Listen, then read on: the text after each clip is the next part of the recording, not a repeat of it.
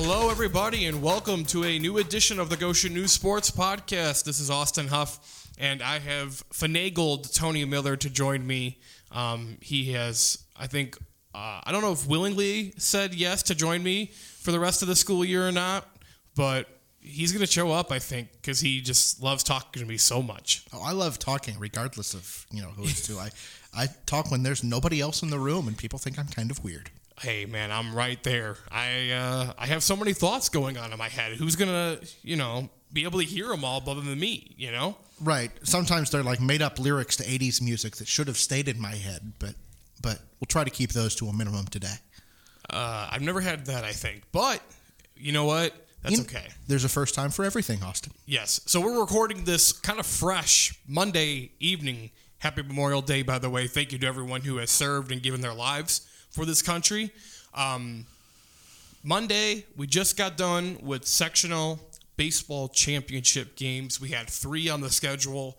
And boy, we had to wait till the last game to get a sectional champion in a diamond sport for the Goshen News coverage area this year. We were 0 for 9 going into the final game. But Westview Baseball has pulled off a sectional championship the first time since 2014 for the Warriors. They win 6-0 over Central Noble. It's the 10th sectional championship in program history, 3rd under head coach Jason Ron. Congratulations to the Warriors. Max Engel in 2 sectional games, 13 innings pitched, 26 strikeouts. Is that good? Yes. Thank you. He was brilliant once again today. 7 innings pitched, complete game, 3 hits allowed, 12 strikeouts. He had 14 in the the quarterfinal win over Churubusco on Wednesday, Wednesday of last week. He was brilliant. The sophomore was great. And then he also had 3 RBIs at the plate in the semifinal win over Eastside. So on the one game he didn't pitch, he made an impact with his bat. And then in the 2 games that he pitched, he was brilliant. He gave up a combined 0 runs. The only Busco run came when he was taken out of the game in the 7th inning because of pitch count issues. We're all about player safety here. So, Westview, they've been good all year. They maybe got a little lucky. Fairfield gets moved up to 3A. Their east side wasn't as strong as they've been the last couple seasons, and the Warriors get to win a sectional championship on their home field in Emma. It's very exciting. Yeah, I'm just trying to figure out where they go for regionals now because I don't understand this format. Okay, so the new regional format. I'm sorry, regional. They're only playing 1 game, and they're only 1 regional involved. They're not going to win 2 regionals at once. That would be a problem. Right. So the new regional format. So they are waiting. The IHSA, it's a 1-game regional. It used to be 2. Now they've made it like softball where it's a 1-game regional. It's on Saturday. Where they play and when they play is still to be determined as of Monday evening. They will wait for the rest of the matchups to be set. Then they will announce, I believe by Wednesday, where everyone is playing and when. So, shall we go over the list of where that could be? Yes, I actually looked at the list and I have a pretty strong feeling of where they're going to go. But you can read them off. I'm going to say it will not be Lagodi. Lagodi? Well, they got to be in the north. That's why I feel pretty good about that. So there are 8 northern regional sites that have been set, as in there's 16 regional championship games in the north, right? And 2 will be played at each site. So here are the 8 northern sites that Westview. Mm-hmm. By the way, they're playing Bishop Loors in the 1-game regional championship. So here's where Westview versus Loors could go. Tony. Okay, in the order that they are listed on the IHSAA website, which doesn't make a whole lot of sense to me, but I don't really feel like rearranging it. Yep. LaPorte, South Bend Clay, Plymouth, Griffith. That feels like sort of the northern tier of sites, although I'd put Griffith over there with LaPorte. Yeah. Then we've got Oak Hill, Logansport, and a couple of sites in Lafayette, Jefferson and Central Catholic. I would put the mortgage on this game being played at Oak Hill. The other 7 locations are in the western half of the state. Oak Hill is more on the eastern side of the state. That is a really west-heavy list. You're right. Fort Wayne, Westview, both eastern half of the state. I've been to Oak Hill. I went to Oak Hill last year. That's where the 3A regional was for Wawasee. It's in the middle of nowhere. It's in Converse. Indiana. They have shoes. Yeah, you have to wear the Converse shoes. So I would put a lot of money on that being where they go. That's not official. Don't take that officially from me. We don't know yet as of this recording. But I'm also thinking the only other one I could think of maybe is Clay. But you're going to have like Penn and Mishawaka Marion and not St. Joe, but a bunch of other those teams that are going to want to go to LaPorte, to South Bend Clay, maybe Clay, because there's three of them right there. Plymouth, LaPorte, Clay are all really close. Right. Logansport, kind of middle of the state, but pretty far south for our purposes. Because I'm also looking at like Fremont, won their sectional and one, like, you've got two. They haven't won yet. You're right. Fremont won softball. Baseball is still to be decided in 1A as of this recording. Right. I'm trying to think who they're playing because it's not either of our local schools. It's Lakewood Park Christian and Blackhawk Christian. So Fort Wayne and Auburn.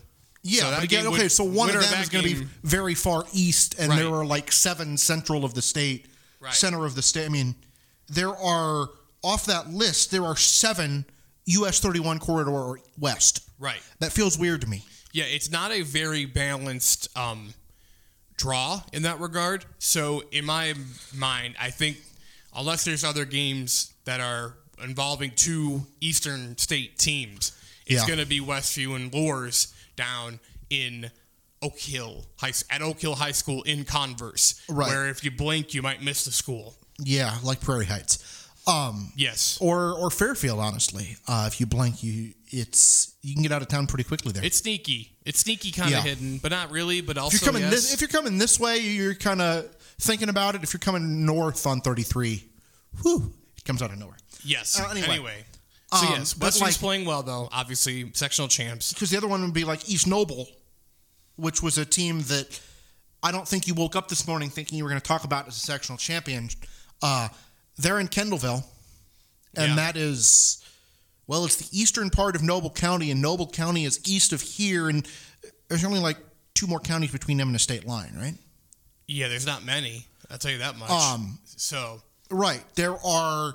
I'm trying to see if we need. There's not like a John Harrell site for baseball, but like I can go on the IHSAA website and click on the list of sectionals, and I can get the page with all the 4A state. There's no place that shows. Is there a place that shows like every game in the state today?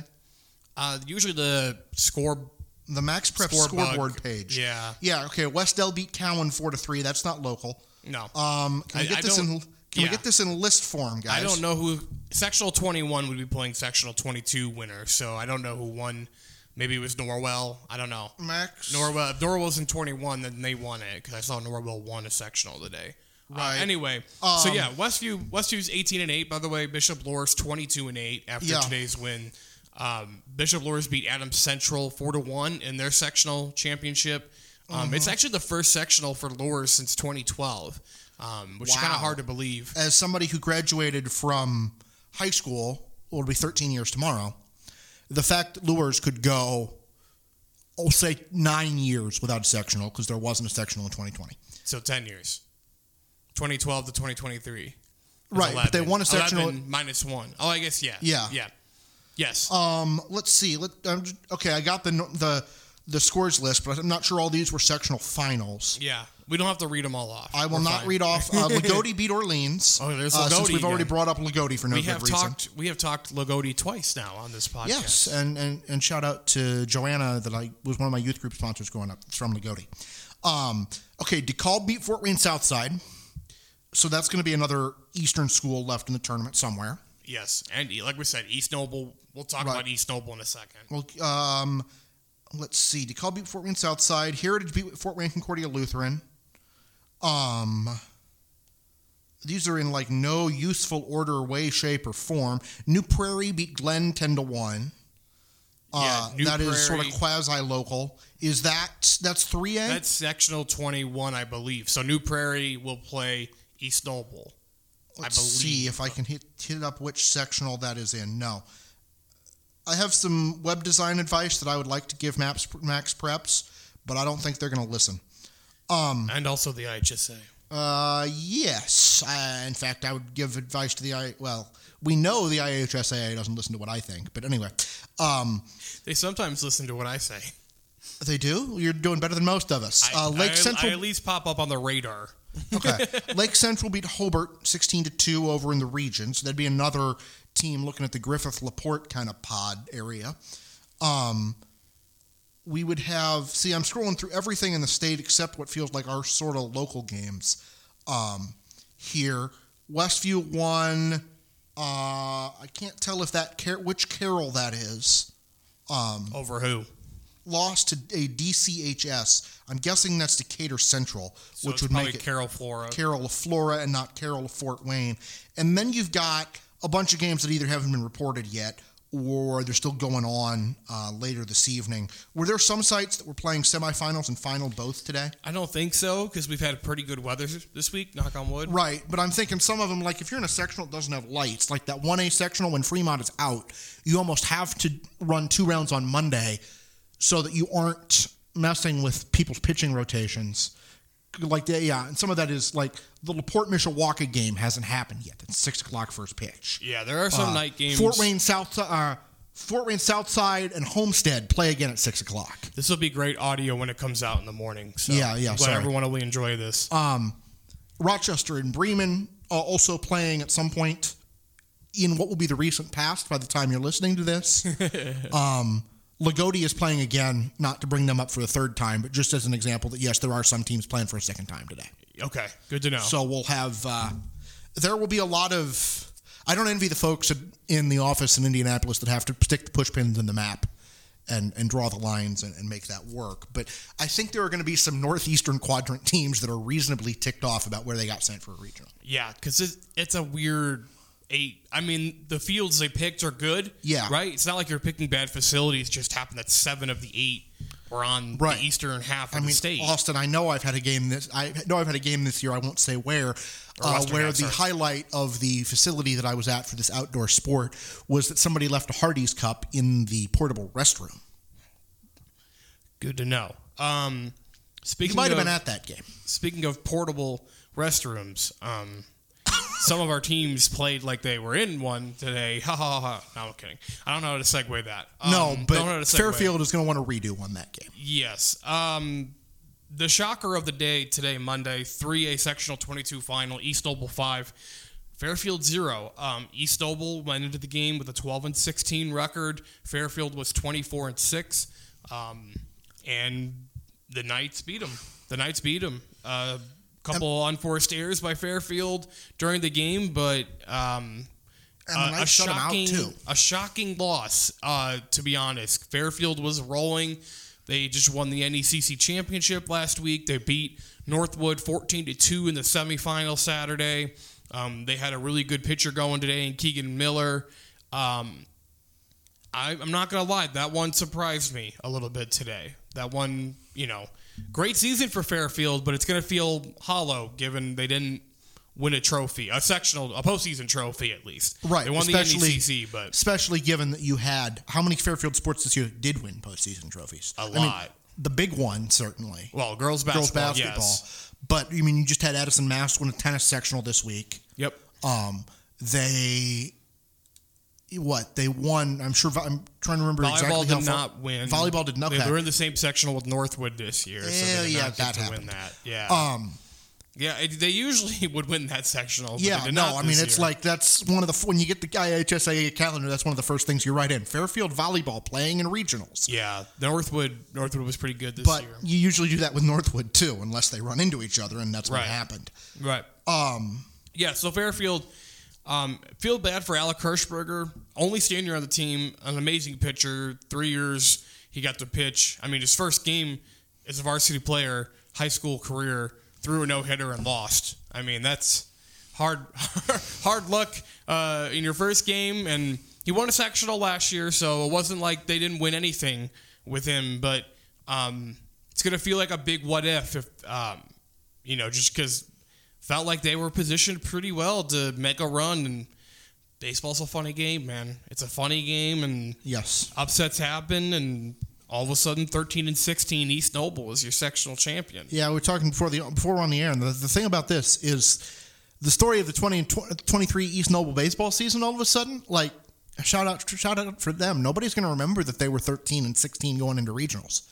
Right.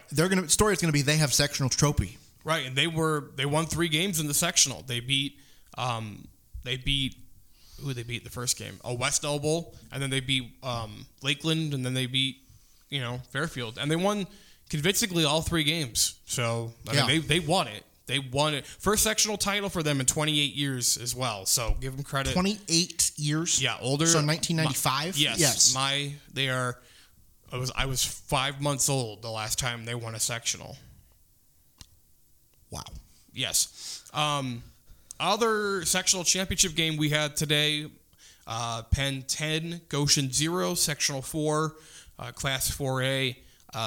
Not necessarily surprising that Penn won. They are the defending state champs. They're very good. 23-8 now on the season. It's not the best Penn team ever, but even a good Penn team is really, really good compared to others. Yeah, and those are the reason that, for those of you that haven't been following Penn, the reason that they've got 8 losses is not that they're bad, but that their strength of schedule is right. The only game maybe this year that was an eye raiser was they lost to Jimtown 2-1, but that was a great pitching performance that night. Ben McAllister, I believe, threw it for. And that's Jimtown. Another one where, I mean, if you're Penn, you feel like you should win that game because you feel like you should win most of your games in the NIC. Right. But I also don't feel like Penn was looking at that and saying, ooh, Jimtown was terrible. We never should have liked. No, Jimtown was still at a nice season. They finished 17-10, but it was still kind of like crazy. You know, it was like, first time ever Jimtown had beaten Penn in baseball. That surprises me. Not that I'd expected it to happen often, but I mean, there's enough of a tradition at Jimtown. Mm-hmm. I guess it wouldn't have been a conference game for a very, very long time. No.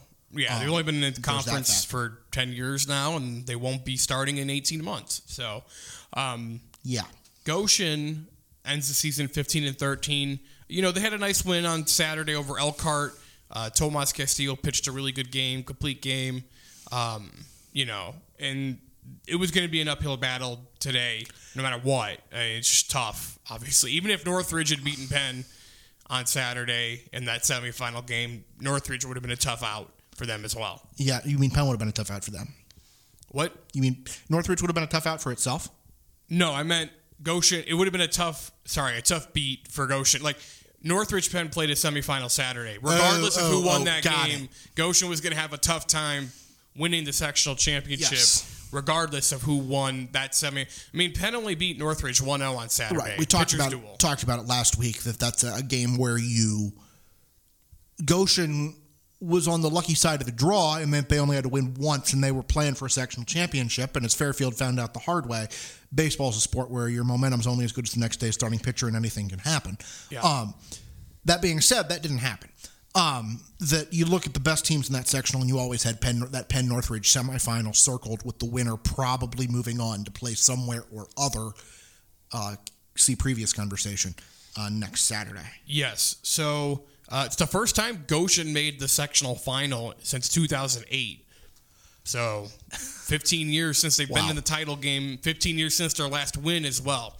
So I'm trying to think who they beat in that 08 sectional. Do you remember Well, no, you would have been in Illinois, so you wouldn't remember. Also was in middle school in Illinois. Hey, I was in high school. You're trying old. to think if that 08. No, 08. That would have been before Goshen and Bethany started playing each other again. Might have done like a JV game with their freshman team or something, but I don't think I saw that team that year either. Yeah. We mentioned Jimtown, by the way. They lost on Saturday in the semifinals to South Bend St. Joseph, 9-3. Tough game for the Jimmies. They were down 7-0 after the first 2 innings. And the winning percentage of teams in that situation is not real high. Yeah, so it was unfortunate because they had a really nice second half of the year. Felt like they were figuring some things out, but it's a tough sectional. St. Joe's good. Mishawaka Marion then beat St. Joe Monday for the title. Like, two really good private schools that have been good in baseball for a while, so it's hard to kind of keep up with that. And then our 1A teams both lost in the opening games of their respective, I guess it was all quarterfinal games, but Bethany Christian was shut out by Fort Wayne Canterbury last week, and then Elkhart Christian lost to Fremont, also shut out So that's that for the 1A baseball world for us. I'm trying to. Yeah, we got Marion over St. Joe, right? yes. Okay. Marion just beat going St. Joe, I through believe, the 9-4, 8-4? 9-5. 9-5. What a way to make a living. Yes. This job is not 9-5. Tell her about it was Billy Joel. Yes. And 9-5, of course, being Dolly Parton.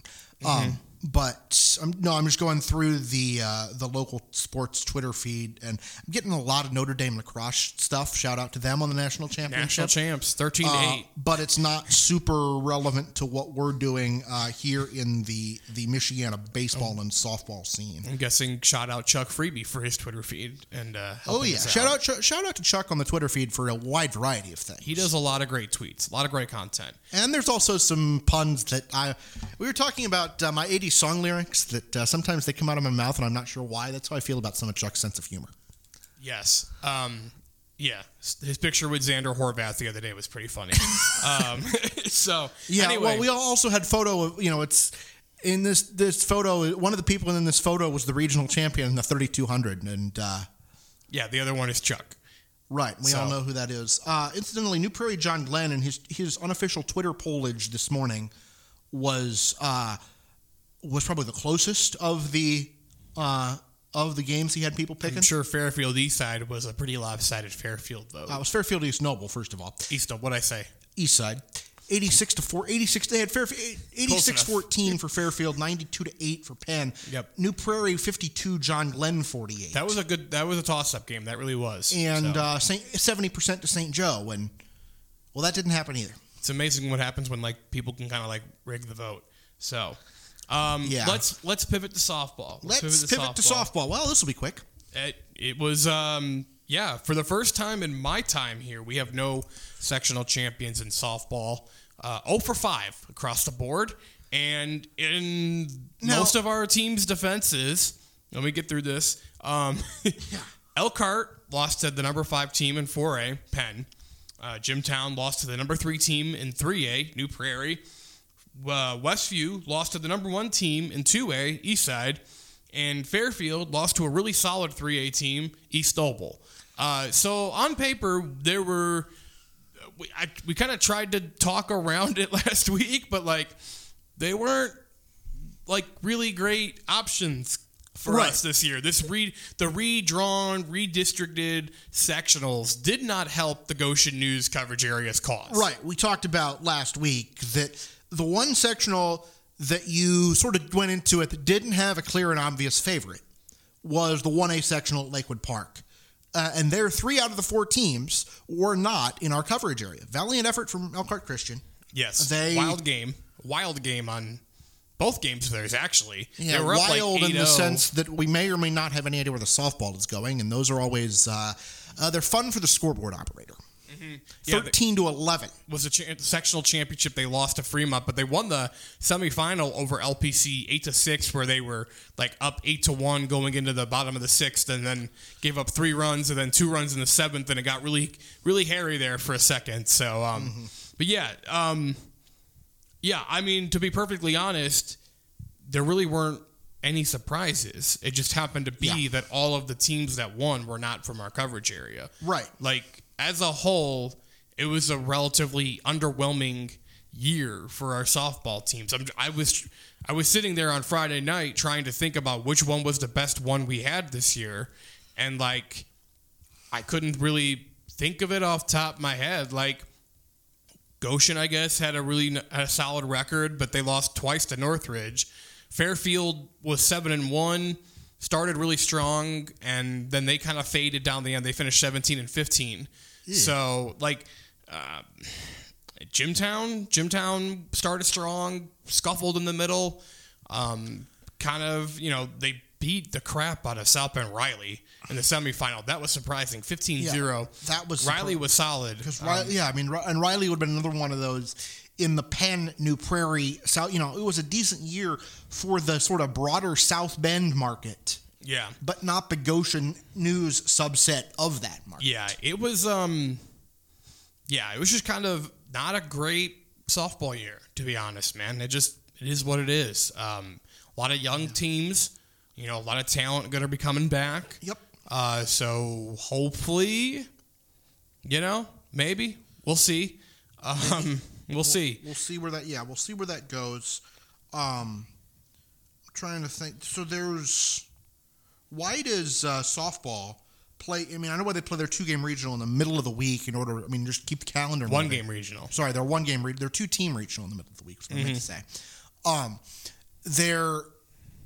But they play at 32 sites, which means they know right away where they're going. The odd-numbered sectionals host the even-numbered sectional winners this year, which gives you matchups like Caston at Fremont. That is a long drive. Penn at South Bend St. Joe. Okay, that one ought to be interesting. That is major popcorn. Fun fact.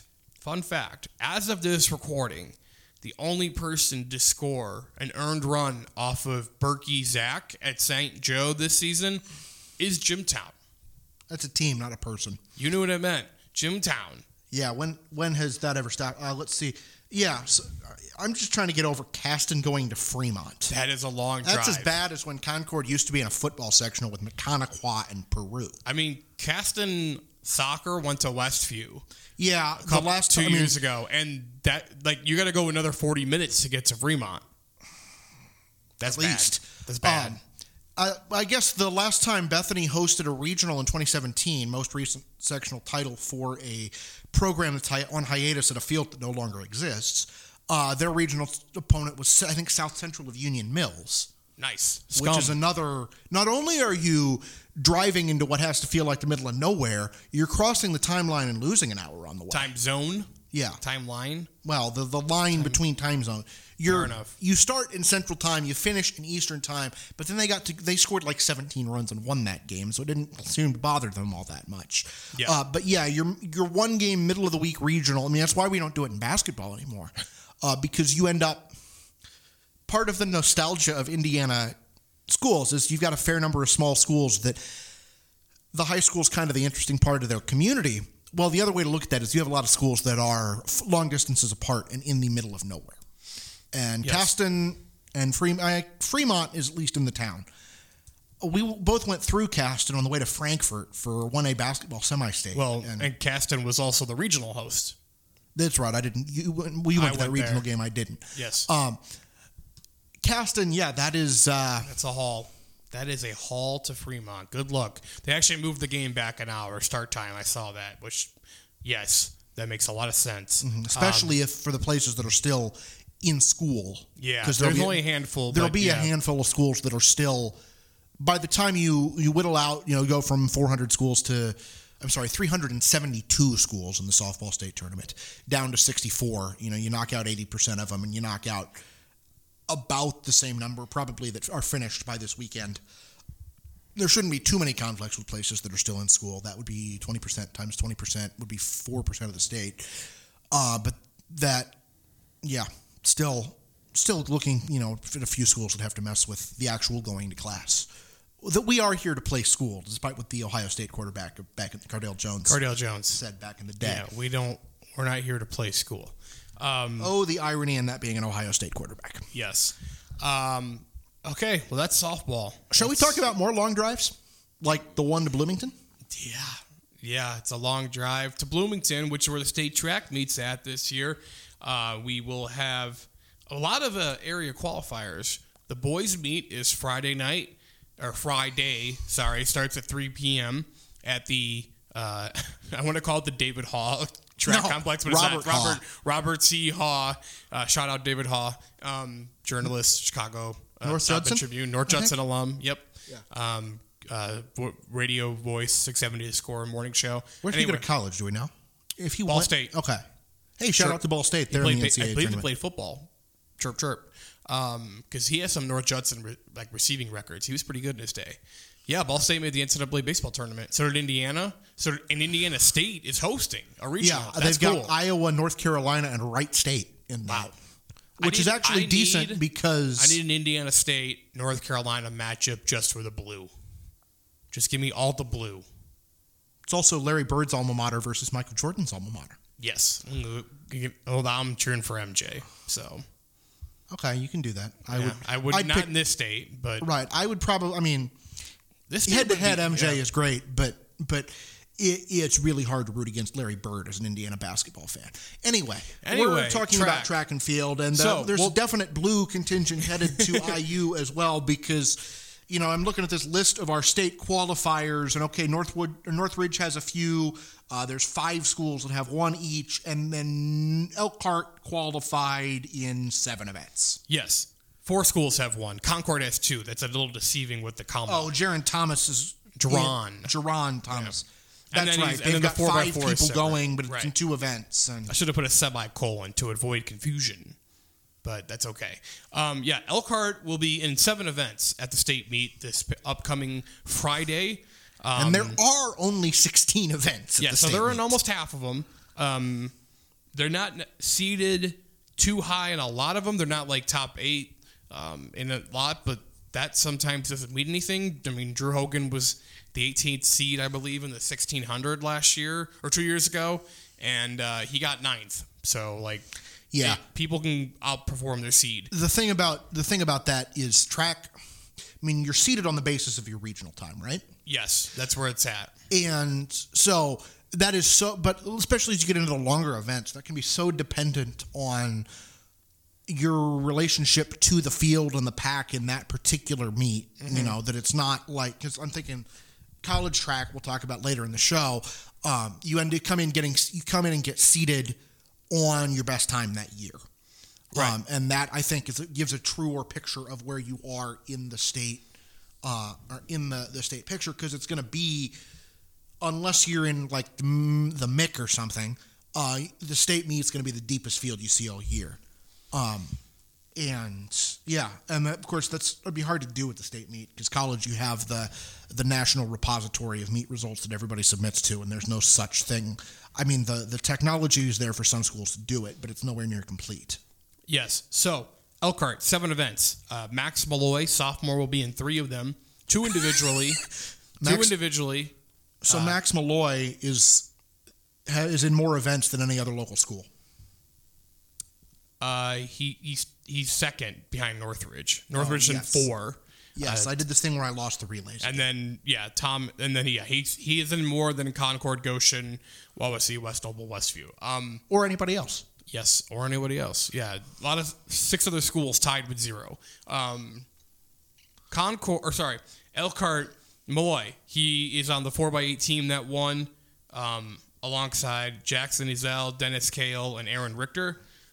He also got second in the 1600 at the regional by 0.01 seconds. Second to a kid from Tipton, Evan Long. 0.01. If his opponent had been Evan medium length, he might have won the meet. We're taking a moment to recover from that one. And then Malloy got 3rd in the 3200. He was debating about running the 3200, and then he did it, and he's qualifying for state. So go figure. Raekwon Lemons won the shot put at regional, 52 feet, 5.5 inches, pretty good. And then 4x1 relay, Zach Anderson, Elias Leonard, Rodney Gates, Nathan Munson qualified.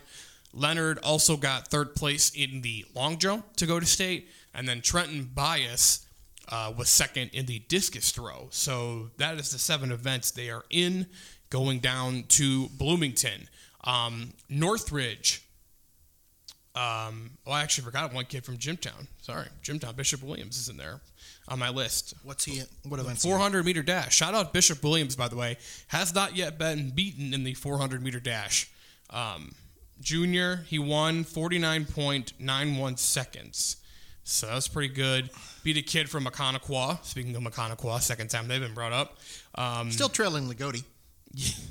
Now Lagoti's at 5. So stop. Don't say anything.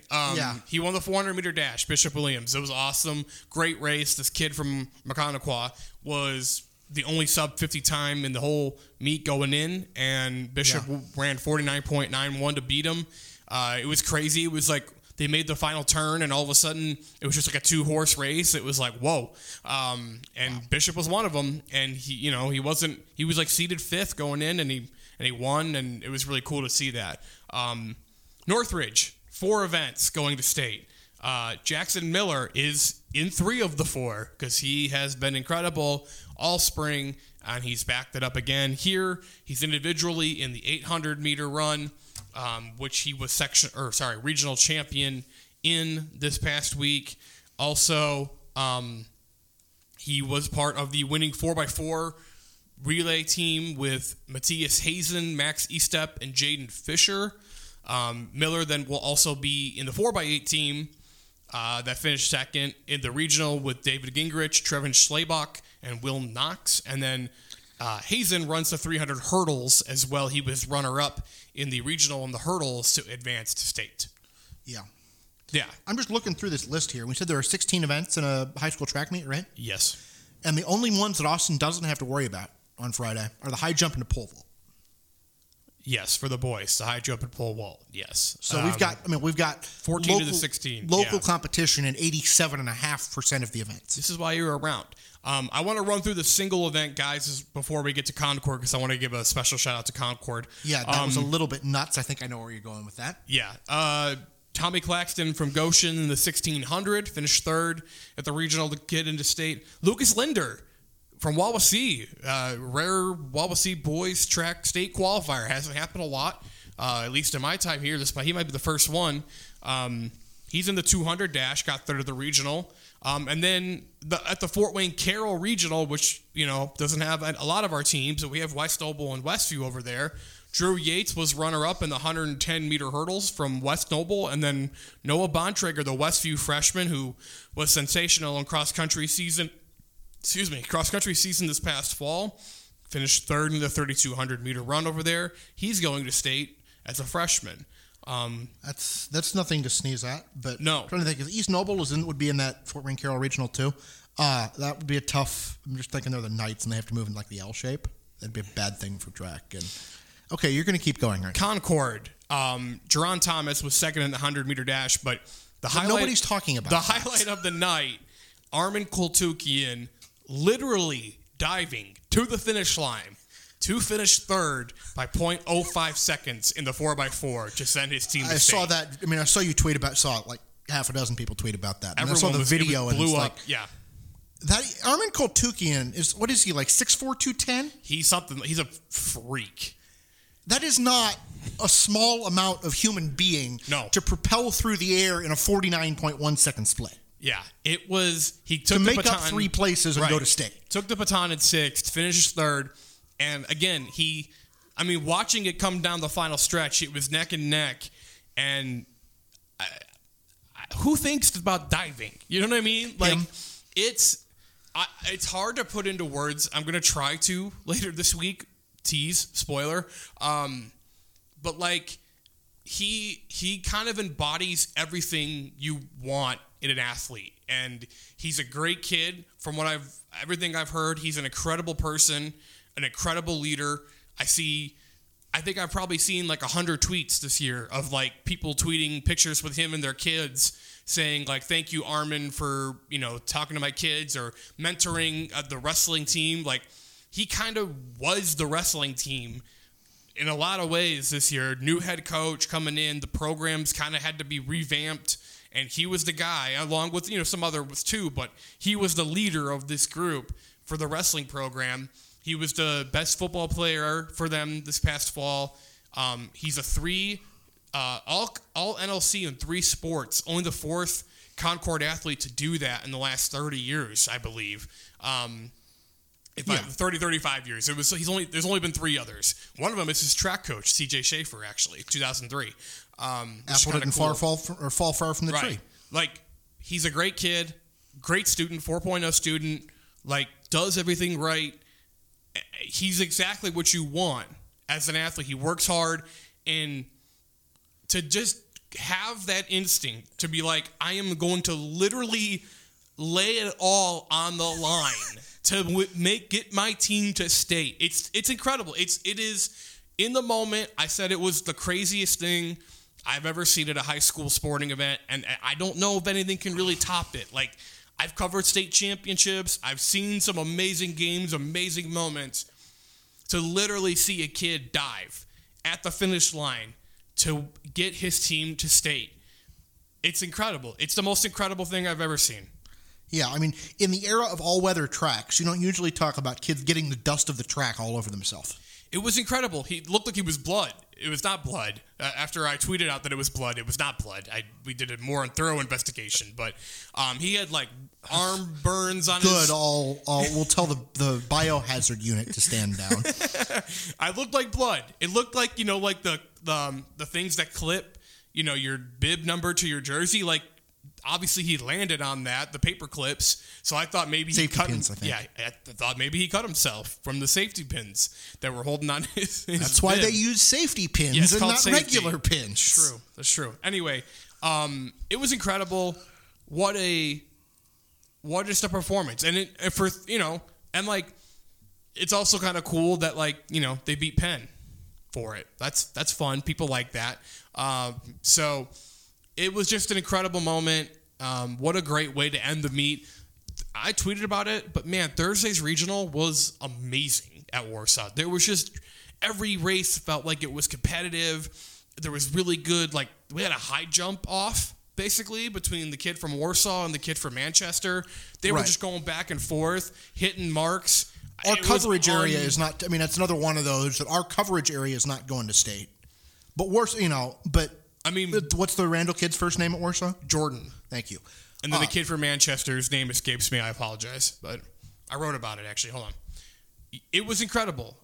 It was incredible. Literally, we stopped running events so we could watch the high jump. Colby Hacker from Manchester, Haecker. Colby Hacker, whatever. I'm guessing it was Hacker. Unbelievable to watch them go back and forth. This is not small heights.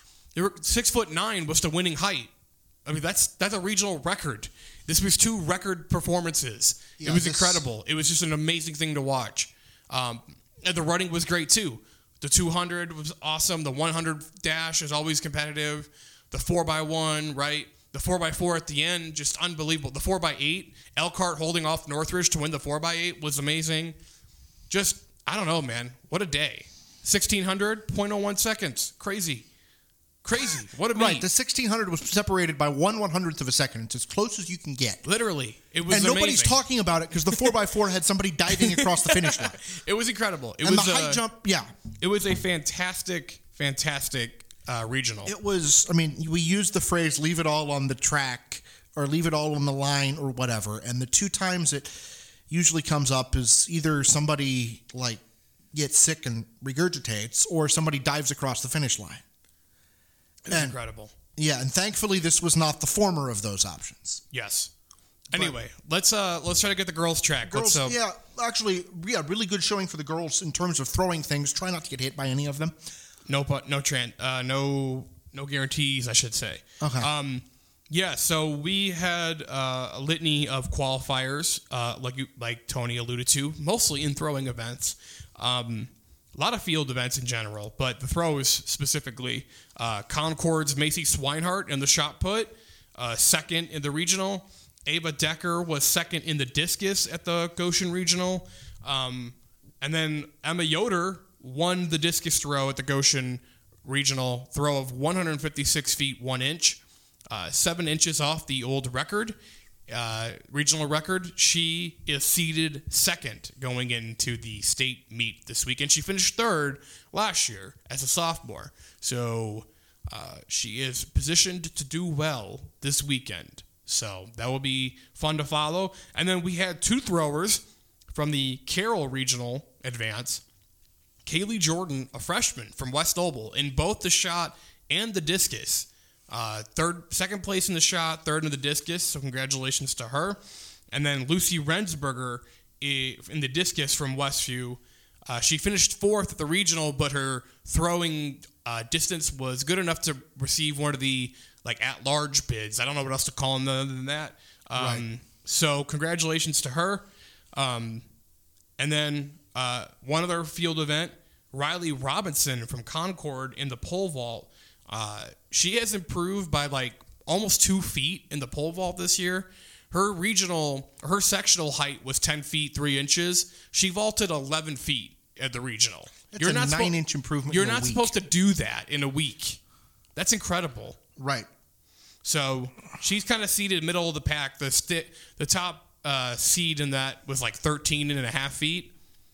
So unless Riley Robinson improves an incredible amount or everyone else messes up, it'd be hard for her to win state, but she got the state, and that's insane to think about. And pole vault's not an easy event, man. You can't just figure out you're good at pole vault. You've got to be a little bit crazy in some specific ways to get 11 feet off the ground. Yes. Also, in the running events, because we have runners going too, Allison DeFries from Concord in the 200-meter dash. Northridge qualified the 4x8 with the regional champs, and then Dakota Moore got in. She was 4th in the 1600, but the regional champion Mary Eubank from Penn scratched afterwards. They decided they will run her only in the 3200 at state. So Dakota gets to go as the third qualifier out of the Goshen Regional. So that's pretty exciting. And then both the 4x1 and the 4x4 relays for Northwood will be going to state as well. So on paper, the best chance for us to get an all-state kid is Emma Yoder across both boys and girls. But crazier things have happened. Yeah. On paper, you don't dive across the finish line either, and look where that got us. Yeah, that was, I still can't get over that. So, girls meet is Saturday, 3 p.m. at IU, Robert C. Haugh Complex. The unified track meet is before that, and Elkhart is one of the 12 teams participating in the unified track state championships. Those begin at 11 a.m. Saturday morning. So congratulations to all those athletes from the Lions on their championship. Or they got third at the regional, sorry.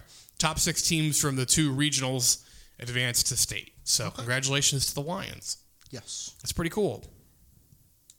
That is, talking about confusing state tournament setups. Hold How on. do you do golf anymore? Before we do golf, I forgot to mention girls tennis. We got to mention girls tennis. The season ended. I blanked about it earlier, typing up this rundown, but the season ended for Northwood this past week. All of our teams, I guess, too, that were remaining. Northwood won the regional. They beat Westview 4-1 in the semifinal, and then they beat Concord 4-1 in the regional championship before they lost to number 4 Fishers in the semi-state 5-0. Not necessarily a shocking result, given that Fishers is really, really good.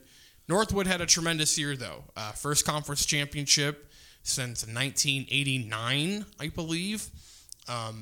They won a sectional title, first one since 2019. They were the outright NLC champs. They won a regional title, only their second regional championship in program history, the other being 2009. They went 17-2 on the season. Their only 2 losses were to Penn and Fishers, which who are considerably larger than you are allowed to lose to those teams in a sport like tennis. You're allowed to lose to those teams in most sports. Yeah, true. But specifically tennis, it's not a bad loss. Let's just say that. The only team that Penn has lost to really is St. Joe, and St. Joe is number 1. So, yeah. It's a tough ending, obviously, for Northwood. You'd like to go farther, but, all things considered, really good year. They only graduate 2 seniors from the starting lineup next year. They're going to have 5 of the 7 back. Both their number 2 doubles players are back. The number 2 singles, number 3 singles, half the number 1 doubles team. So you got to figure they'll be in the mix next year again. And you also mentioned too earlier that Addison Mast won an individual sectional championship. She is 23-0 on the season now from Fairfield. She will play in the individual regional this Saturday at LaPorte. She plays a semifinal matchup at 10 a.m. Central, and then if she wins that, the championship matchup is at 2 p.m. Central. She has a very favorable semifinal draw. I was just going to make that point, yes. Yeah, if you want to read that off. But so we've got Addison Mast of Fairfield in match 2 against Sahara Joyce of Michigan City, who is a freshman and is 8-9 this season. 9-9 now. If you include the 1 postseason win, yeah. Oh yeah, okay, they got them separated. And then on the other side of the draw, you've got Elena Franz of LaVille, whose record is not filled in. Obviously, she's undefeated in the postseason or she wouldn't be there. Yes. And you've got Sasha Adams from Whiting, a senior with a 24-0 record. It's pretty good. So in theory, I mean, I'm reasonably certain I know who is favored in the morning matches. Yes. I do not have a great handle on what to expect in the afternoon other than some solid tennis. Same. So that is Saturday. Again, LaPorte always hosts the individual tennis regional, in case you're wondering. Right. And then so the 4 regional champions go to state, and then anybody that drops out of teams that lose in the interim. Yeah. And anybody, I guess if you are undefeated on a state champion, you don't really drop out. You just end up in the individual state tournament. You also play in the individual tournament, yes. So, so let's talk about, you mentioned it, the confusing state tournaments. So boys golf. Okay, one more thought on girls tennis. Oh. I'm looking through here, and I see Emma Gu of West Lafayette. And, so I see 5 undefeated players left in the state tournament, like undefeated across the board. Riley Trinkle of Providence is 16-0. Chase Boyer of Evansville Memorial is 20-0. What did I just say? Emma Gu of West Lafayette, 24-0. And then the other 2 we mentioned. Addison Mast, one of 5 players in the state that's undefeated at this point in the season. At least in the individual tournament. In the individual tournament, yeah. I guess there could be others that are still left. We're down to 8 now. 8 teams left in the... so even if every single one of them had an undefeated player, which isn't true, there would be 13 players left in the state that are undefeated at this point. Yes. So we're somewhere between 5 and 13, probably on the lower end of that number. Yes. Okay, golf. Get in the hole. So sectionals begin this week for boys golf on Friday. So the top 3 teams in each sectional, plus the top 3 individuals from non-advancing teams, will go to the regional, which is going to be, that's next week. We'll worry about the regional when we get there. Sectionals will be, again, 2 of our sectionals are Friday, and then one of them is on Monday, because why? Why not? Because it's graduation. Probably, honestly, it's probably the reason why. So the main sectional for us is over at Meadow Valley. Friday morning, we have 9 of our 12 schools that we cover competing there. Northridge is the headliner. They're 19-0 now in 9 hole matches. That's pretty good. They've won 3 invites. I'm just saying, four if you include the NLC invite. So they won the Goshen invite, they won the Manchester invite, they won the NLC, and they won the Warsaw invite this past weekend at Stonehenge, which is where the regionals played. Fun fact. Do they have to move the big rocks out of the way to play golf? Yeah, well, actually, there's holes in between each rock setup. It's actually really tricky to putt. You know what I want to know? How do they rearrange the rocks at Stonehenge when the time changes? I don't know. Here's my unofficial, if I was a betting man, picks, which I never do on this podcast, so these will definitely go wrong. I feel pretty confident in Northridge to get through. Home course, they've been really good at Meadow Valley this year, and they're just the best team in general of the 12 that go there. I was going to say, I think Northridge would be favored, like if we played sectionals at that mini golf course that used to be out on 33. Yes. I don't think it matters where they play. They've kind of proven themselves to be one of the better teams. Pinewood Chase. Yes. Which never existed in my 5 years here. It's very sad. The sign is still there. Right. The sign is still there. The course is not. And then you're going to have 3 teams battling for the final 2 spots. Fairfield, Northwood, Lakeland. All 3 have a very good player at the top. Braden Miller for Fairfield, Earl Williams for Northwood, Ben Kyle for Lakeland. And all 3, regardless of which team doesn't make it through, if the other's individual will go, right? Like Ben Kyle should go individually if Lakeland doesn't make it. Williams for Northwood, Miller for Fairfield. And then individually, other than I can't speak for Bremen, Prairie Heights, or that's it really. We have 10 of the 12. No, yeah, Lakeland. I can't speak for Bremen and Prairie Heights' depth, number 1 guys, but Silas Harr from Westview and Aiden Hibbard from Elkhart Christian are the other two solid individual players in this field. So whichever team's top guy doesn't get through, and then the other two individuals, that'd be my picks. Yeah. I mean, golf is another one of those sports where, okay, hopefully most of the people at golf sectionals are shooting a little bit better than what you and I would do, but you don't magically go from shooting a 90 to shooting a 72 overnight. Right. And then the Warsaw sectional is at Rosella Ford. Wawasee is the only team that we have there. It's going to be tough for them to advance on Friday. They are in a sectional with Culver Academy, who's pretty good. Warsaw is pretty good. Tippy Valley's had a solid year, but Wawasee has a couple individuals. Miles Everingham, Vaughn Dyson, Jay Finlinson. Their top three have all kind of fluctuated on who's going to play well in a certain day. So one of those three, maybe all three, could get out as individuals if they put it all together at Rosella Ford. And since you're only taking three individuals, there's none of that thing where, like cross country, you can have enough individuals qualify if they're all from the same team that you actually get an extra team at regional, and you can't do that with only three individuals going in golf. Right. And then I am the only person that thinks about this, I realize. No. I think about it too sometimes. And then the other sectional that we worry about is sectional 4, South Bend Riley, Erskine Golf Course on Monday. Elkhart and Jimtown are there. I don't foresee Jimtown making any noise, but Stephen Webb from Elkhart could make it out as an individual. You shouldn't make lots of noise at a golf meet. They frown on that. That's actually an issue. And then the regional format is stupid again this year. They have cut the number of individuals that can advance from 5 to 2. And the top 3 teams go now. I'm not in favor of shifting the focus of golf, which is really an individual sport, from individual to team, but that ship has pretty well sailed and nobody cared what I thought to start with. So does not seem a lot of people are happy about it. Which begs the question, who was in favor? Well, the teams that were strong, because their 2, 3, and 4 depth was better than everybody else, are in favor. But it's not like there's more teams going now instead. It's still the same number of teams. It's just less individuals. I think we're of one accord here. Yeah, I don't get it. Let's do some quick whip around stuff. Goshen College, season's over. You're out for the summer, Tony. Congratulations. Yeah, something like that. No, now we update the record books. Yeah, thank you. Finally. Yes. 2 All-Americans in the national track meet. The national track meet. And somewhat surprisingly, neither of them were the 4x800 relay teams.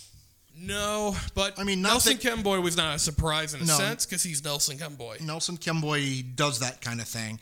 And I say 4x8 relay wasn't an All-American. The women were 9th, so they missed by a spot. Yes. The men was a little disappointing. I mean, if you can call, being in the top 16 in the nation disappointing, yes. That's true. I mean, when you were seeded 4th going into it, it's a little disappointing. But again, a different ball of wax when you're at a national meet and you don't have, they qualified out of what was by a long shot the fastest 4x800 meter heat in the nation this year. Yeah. And when you're not being pushed by that around you, things can go. The margin between being an All-American and not being an All-American, the 9th place team is still really good. Yes. And so if you have a little bit of an off day, whenever they ran that chronologically. Evening. If you have an off evening, it's off evenings are good in terms of when it's the off candles that keep the mosquitoes off of you. They are not good when it comes to track meets. Yeah, Kemboy, by the way, was 5th in the 10,000 meter run Wednesday night, and then Mercy Chabet. Did I say that right? Chabet? I think it's Chabet. Chabet was 7th in the 5,000 meter run. She won her prelim heat on Thursday and then finished 7th in the championship race on Friday. Yeah, so good for her. Good for them. It was awesome. Yeah, good for them, both of them. Crossroads League showing out at Softball Nationals. Marion's still alive in the losers bracket there, and that is a Marion team that Goshen definitely feels like it should have beaten at least once this year because they scored 5 runs in the first inning and then not good things happened after that. So Marion is still in the they'll play tomorrow against the winner of Oregon Tech and Midland. Game's probably over by now. You can check that out online. And the other two teams are to the left that don't have a loss yet are Southern Oregon and Cumberlands of Kentucky. So Marion's going to be top 4 in the nation, which is not going to be a surprise to anybody that saw them play this year. Baseball is always kind of interesting because, well, the Crossroads League had 2 teams at Nationals, and they were the 7 and 8 seeds. Indiana Wesleyan played a barn burner with Georgia Gwinnett this afternoon, so they're still alive in the losers bracket. And the teams that are still alive, the other 3 of these will be in the losers bracket, and I don't know which ones they are because the games haven't happened yet. Lewis Clark State of Idaho, Mid-American Nazarene of Kansas, Taylor, Westmont, William Carey of Mississippi, and Southeastern of Florida. And they're out in Lewiston, Idaho, where Saturday night they played until 3:18 a.m. Eastern Time. God bless electricity. Yes, I was texting one of the SIDs that was there. My first thought was, so I assume you're not getting up to watch the GP in Monaco on Sunday morning. He might have been up still when the GP I don't think he was. But he was definitely up during the Indy 500 because he was the first person I texted, and I said, where did that tire just land? On somebody's car. Yes, and the lady got a ride home. From the president of the Indiana. I mean, it's pretty cool. That is not a surprise in the sense that Douglas Bowles, the president of IMS, has been pretty clear that, I mean, he's not going to be the president that sits in the corner office and stares out the window all day. He is pretty active about making sure people get to experience the Indy 500. Boy, that was the first. It took an hour to get the last 20 laps in. Yeah, but a solid finish and a pretty brutal. It was great at the end. It was a great race at the end. It was a great race for about 160 laps. The final 20%, there was a lot of sitting around watching things get fixed. Yes. Ooh, yes. Okay. Let's get this podcast almost done. We have 2 quick things. Our semi-professional sports teams are happening. I am dropping the standings card off the table. Are happening this week. Goshen City FC soccer is back in action. They had a week off. You know what's so funny? I didn't even realize they were off. I think most of the league is off over Memorial Day weekend. Which makes sense. But I was just like, oh yeah, they just didn't play this week. Okay. Yeah. Well, fine. The thing is, it's an 11-team conference, so there's always somebody that's not playing unless you do something funny with the schedule and somebody doubles up. But I'm going to be honest. I've got their standings on this card that I have retrieved from falling off the table. Mm-hmm.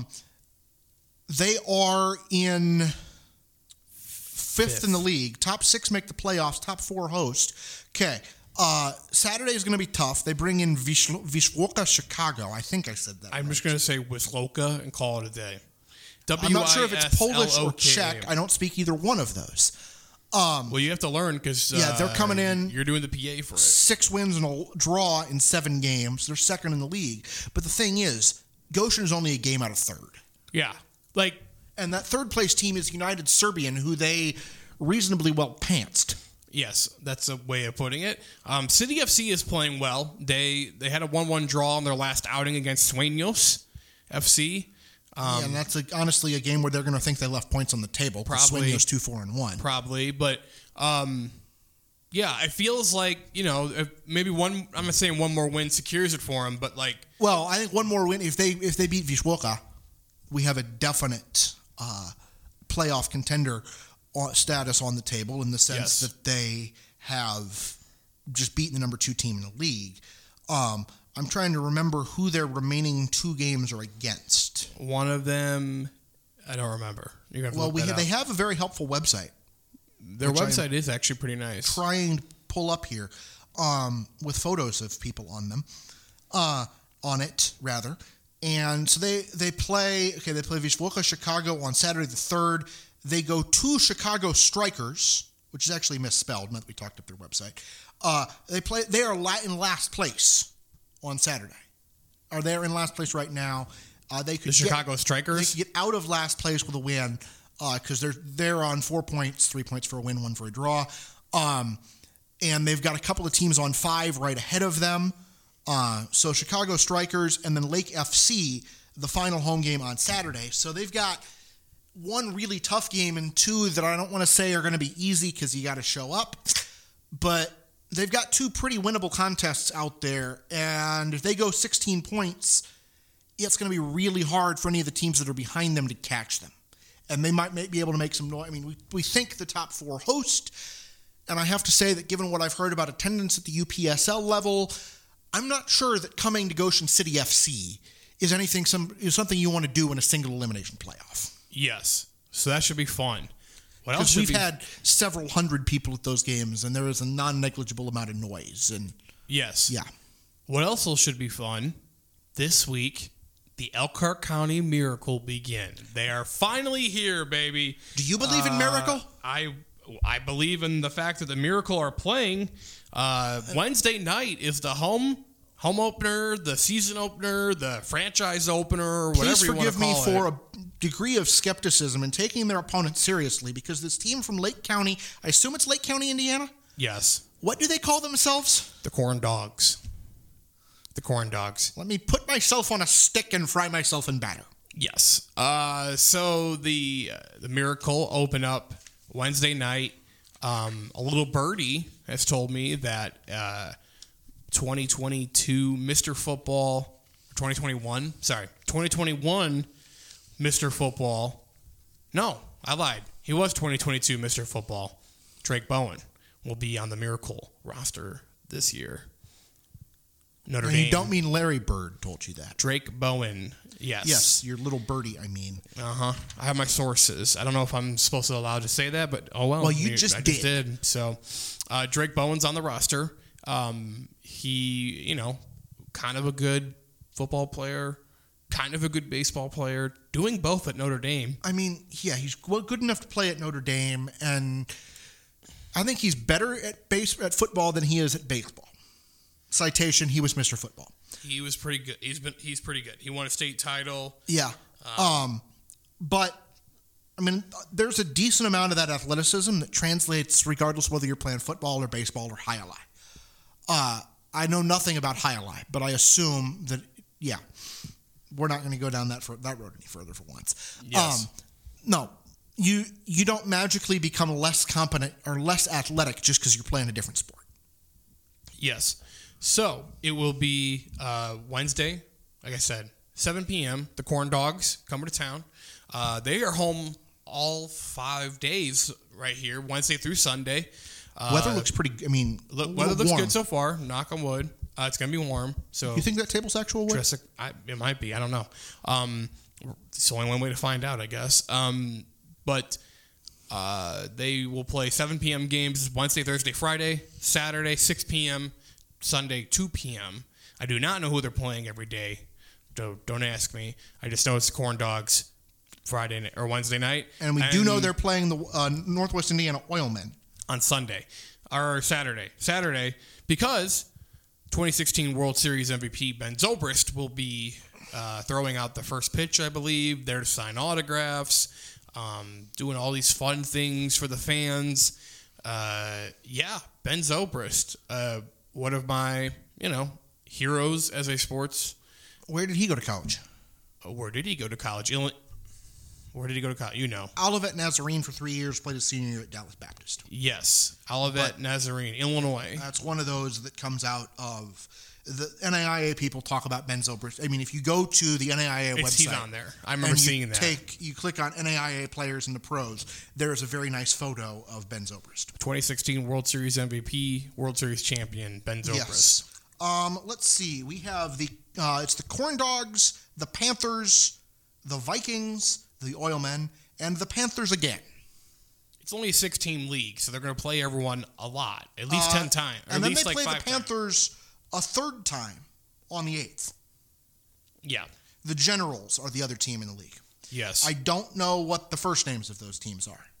I have them written down somewhere. A lot of them are in the region. So Northwest Indiana, Whiting, Lake County in the region. Yes. The Generals are like a traveling team, I guess, or Griffith. Are maybe. they we have 5 teams and we can't have an odd number team. Well, I don't know. It's a weird league. Independent ball. Yeah. It's all weird. As they said, there's a literal book of stories about the Frontier League, which is a notch up. It's it's unaffiliated pro baseball, but it's still pro baseball. And the one there is everything happens in Chillicothe. You ever been to Chillicothe, Ohio? No. It's okay. I don't even know if I've driven through it. No, it is down south of Columbus. Well, maybe I've driven through it. You do it. We go through it on the back way down from Columbus into West Virginia to see my brother in Raleigh. And yeah, it's, I can't remember if that is where the Racks is, the old roast beef restaurant. Used to be downtown Goshen back when there were more than a handful of Racks locations. Anyway, there's one of those in South Central Ohio as well. Because my dad saw that and we had to stop the first time we went through there. Yes. Good dad. But also the French Open's this week.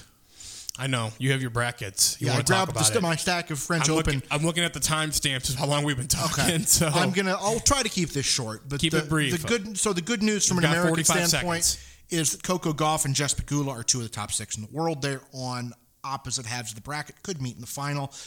Gauff plays tomorrow. Is going to have to go through Iga Swiatek of Poland, who's the top seed to get there. On the men's side of the draw, there are actually, I think, 4 seeded Americans. Taylor Fritz is 9th. I just about said Taylor Swift. That would have been bad. Also, Tommy Paul and Francis Tiafoe are 16 and 12, respectively. Sebastian Korda on the other side of the draw just got 15 seconds. Just got a gift because the seed he was going to run into in the third round is out, but Fabio Fognini of Italy looks really dangerous. Carlos Alcaraz and Novak Djokovic, probably the 2 favorites on that side. And 3, one of the seeded, 2, the second seed in men's doubles is a Carmel alum, Rajiv Ram. Okay, I went a little bit over, but 48 seconds. But hey, that's your French Open limiting minute. Something to 48 seconds is a win. The Maple Leaf Minute French Open edition, brought to you by Tony Miller. Yes. So, yeah, that's it. We're going to wrap up this week's show. We'll be back next week. Full state track recap, full boys golf recap. Westview baseball playing for a regional championship recap. Goshen City FC. The Miracle. The French Open. The Memorial Golf Tournament. The street race for IndyCar in Detroit. The Coke 600's going on right now. The Cubs. Hey, they got a one-hitter today. The White Sox, please get better. The Cubs ain't that much better right now. The Cubs are now an entire game ahead of the White Sox. Woo. Yeah. And they're all better than the A's. Wow. I think you and I could be a better team than the A's right now. That'll be it for this week's edition of the Goshen News Sports Podcast. We're better than the A's. See you next week.